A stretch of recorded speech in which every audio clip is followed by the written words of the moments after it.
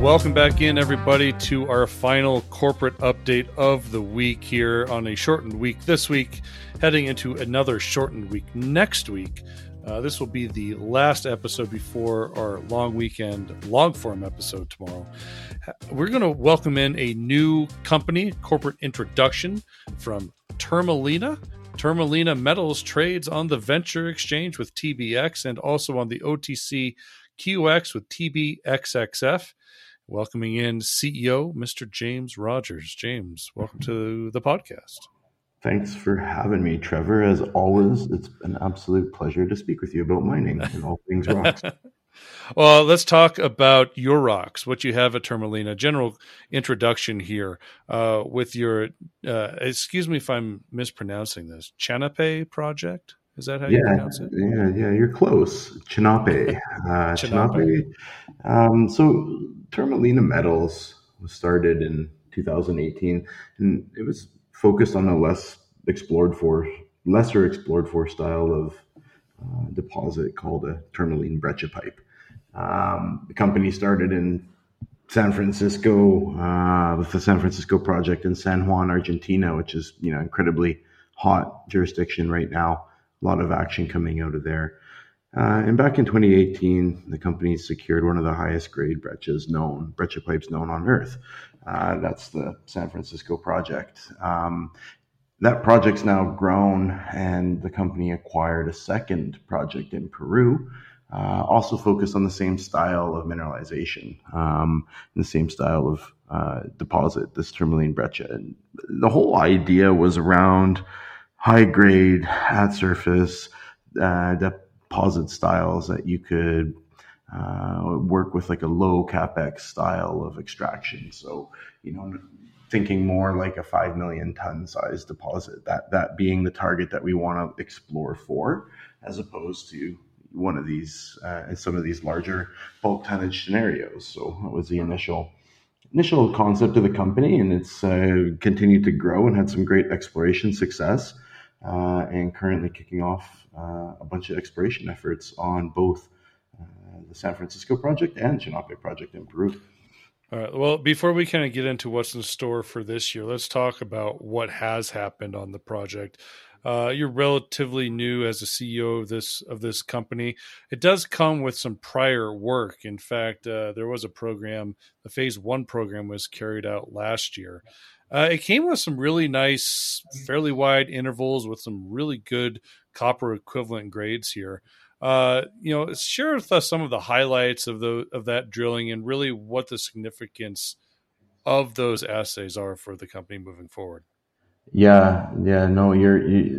I came in as CEO at the end of summer last year, and replacing Rohan Wolf, who'd been the previous one of the founding geologists and previous CEOs. And my job here is to really breathe some new life into the projects and really get them focused on exploration and how do we keep moving things forward. Now, one of the first things that I came into was a drill program that had been designed and planned in the Chanape project. What's interesting about this style of mineralization, really good copper gold mineralization is typical with these style of breccia pipes, tourmaline breccia pipes. And what's important for us is to identify multiple breccia pipes that are showing and delivering the kind of high grades and nice interval widths that we're looking for in order to build a critical mass of tonnage or material that we can look to evaluate at a later point. So the initial drilling on Chanape had been targeted for porphyry exploration years and years ago, and a number of these breccia pipes had been identified throughout it. Our work on the project was the first focus solely on the tourmaline breccias, and what we did was we tested a number of breccias, all of which showed up with mineralization, and some of the better results from this maiden drill program for Turmalina were in the nature of just under 40 meters of about 3.1% copper equivalent, and some pretty incredible numbers, 48 meters, 3.8, some impressive stuff starting at or near surface. And the most important thing here, though, is that we've intersected multiple breccia bodies that have these kind of grades. And that's important for us because it's showing that the model has a path to be able to be sizable and almost like a hub and spoke style of development. Okay. And you've got a number of targets here. I think I thought I saw about 7 new breccia targets here. You're going to be potentially going after some positive early exploration work. Is that something you'll look to do this year? Yeah. So we'll be looking to advance the drilling work on the Chanape project later in the year, likely after our Canadian summer is over. Why we're expanding that exploration footprint now is that we've proven that model starts to make sense when you have multiple mineralized breccias. We've got a plethora of surface work and our permit is being expanded. So initially the project had a small environmental permit that would enable us to drill in a very small portion of the project itself. And that permit is expected in the next month or two, just as it goes through the process here in Peru. And that'll enable us to test multiple other targets on surface here. And, maybe it's something like 4, 5, 6 of these that we need on this project to start to make something be really interesting. And right now we've got 4. So, okay. So we're talking, just pure exploration drilling for this year. Yeah, a little bit of exploration drilling, but also a lot of surface work, a lot of mapping, grab sampling. The exploration team is led by Chico Esvido, who's got an incredible resume and a great operational track record, including the discovery of Solaris Norte in Chile. He's one of the better operators that I've had the privilege of working with, especially in Latin America, and his geological team and our geological team dedicated on these projects have been absolutely slaving away and picking up so many samples and so much data on these. So we've got a lot of surface data coming out. And when I first came in, there had been so many samples taken on these projects, Trevor.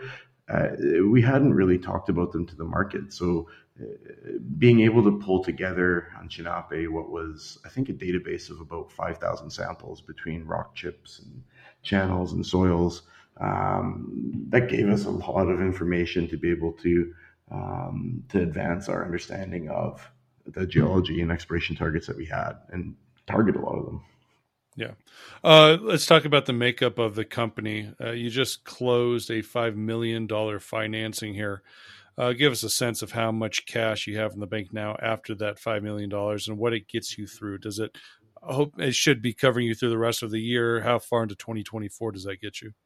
Yeah, that gets us into the end of this year. We're kicking off a really aggressive exploration program on our largest project, the San Francisco. This is, 40,000 hectare land position. And that's going to chew up a lot of that budget.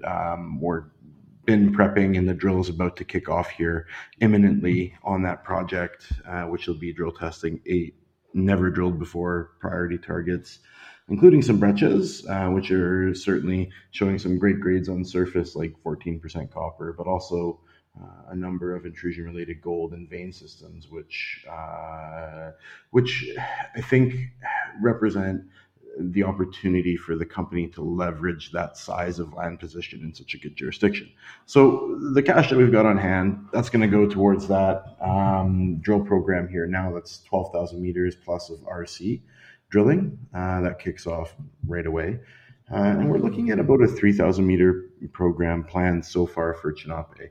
That's going to be defined as we get some more surface work results in the next, month and a half. And we may need to grab a little bit more cash for that, but certainly given the strength and the attractiveness of the targets here for San Francisco, we're really excited to start getting the drill turning there and see how the results come out. All right. There were no warrants in that financing, correct? No, there was. There's 5.5 million warrants on that. Okay, 5.5 million warrants. Yeah, 45% light offering. Yeah. Okay, very good. And just generally, major shareholders of the company, who's involved in this? Yeah, so this is there's a lot of overlap from what was a K92 team. So Brian Sazarchuk is a gentleman who initially asked, and we talked about getting involved together on this. So he brought me into the table. So you've got Brian Sazarchuk sitting as president and director. We've got Chico Esveito, the one of the founders of the company, sitting as director, and he's running all the exploration efforts in Latin America. He's got almost 40 years of experience. As I said, he's part of the discovery of Salares Norte. He was exploration manager for IAM Gold and Goldfields. We've got Jonathan Richards out of Vancouver as a CFO, and Laura Bastias is on our board as an independent director based out of the San Juan province in Argentina. Latika, also out of Vancouver as an independent. And one of the things that I really want to talk a little bit about, though, is the advisory board and consisting of John Lewins, who's the CEO of K92 Mining, as well as Doug Kerwin. Doug was pretty fundamental in a number of discoveries and a very well-recognized exploration geologist that we lean on quite heavily for both evaluation of projects and the exploration strategy. And really, this was one of his ideas about these tourmaline breccias starting to make sense as a forgotten style or a less explored for style of mineralization.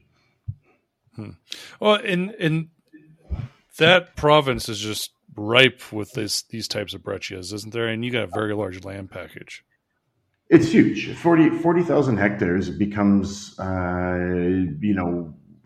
we say that we've got these 8 targets that are being drilled here right now, but in reality, we've got over 163 known breccias on surface. You've got 2 separate porphyry targets that are, one including an eroded lithocap and a series of alterations, and another, you've got several different styles of vein mineralization, from epithermal to mesothermal. And when we look at something like a land package with this much mineral endowment that we've got so much data on, we're really starting to prioritize the targets that are going to give us those best drill results and show us the best path towards exploration success. The region itself, though, this is a much lower part of San Juan. It's only a couple hours away, 2.5, 3 hours away from San Juan City itself, sitting at mid 2,000 meter elevation. But we are seeing an immense amount of activity, in particular from the Lundin Group up in the northern part of San Juan, where NGEX is intercepting some incredible numbers recently, including a bunch of breccia mineralization as well on their Portuo's Cliff project. Right. Okay, let's wrap things up, James. Last question for you is really about how important this San Juan is becoming here for exploration. I mean, you just kind of hit the nail on the head there. But what is driving this bustle in San Juan? How difficult is it to explore there as far as getting drillers? Are costs going up? The general idea, if you're running an exploration business here, how hard is it to get work done? Yeah, it's definitely a challenge when you're working in such a hot jurisdiction to find suppliers. But there's a couple things to kind of unpack in that question, Trevor. Costs we're seeing them go up. The exchange rate's extremely favorable for foreign money coming in, investing in the province and in the country of Argentina. So there's definitely an advantage on that side. But we are able to manage working with a lot of different contractors. And the nice part about having so many people active in the area is that there are a lot of offshoots and other companies that are periphery in supplies. It's definitely competitive, and a lot of these major groups like NGEX or the Lundin mining groups are soaking up a lot of the resources in the area.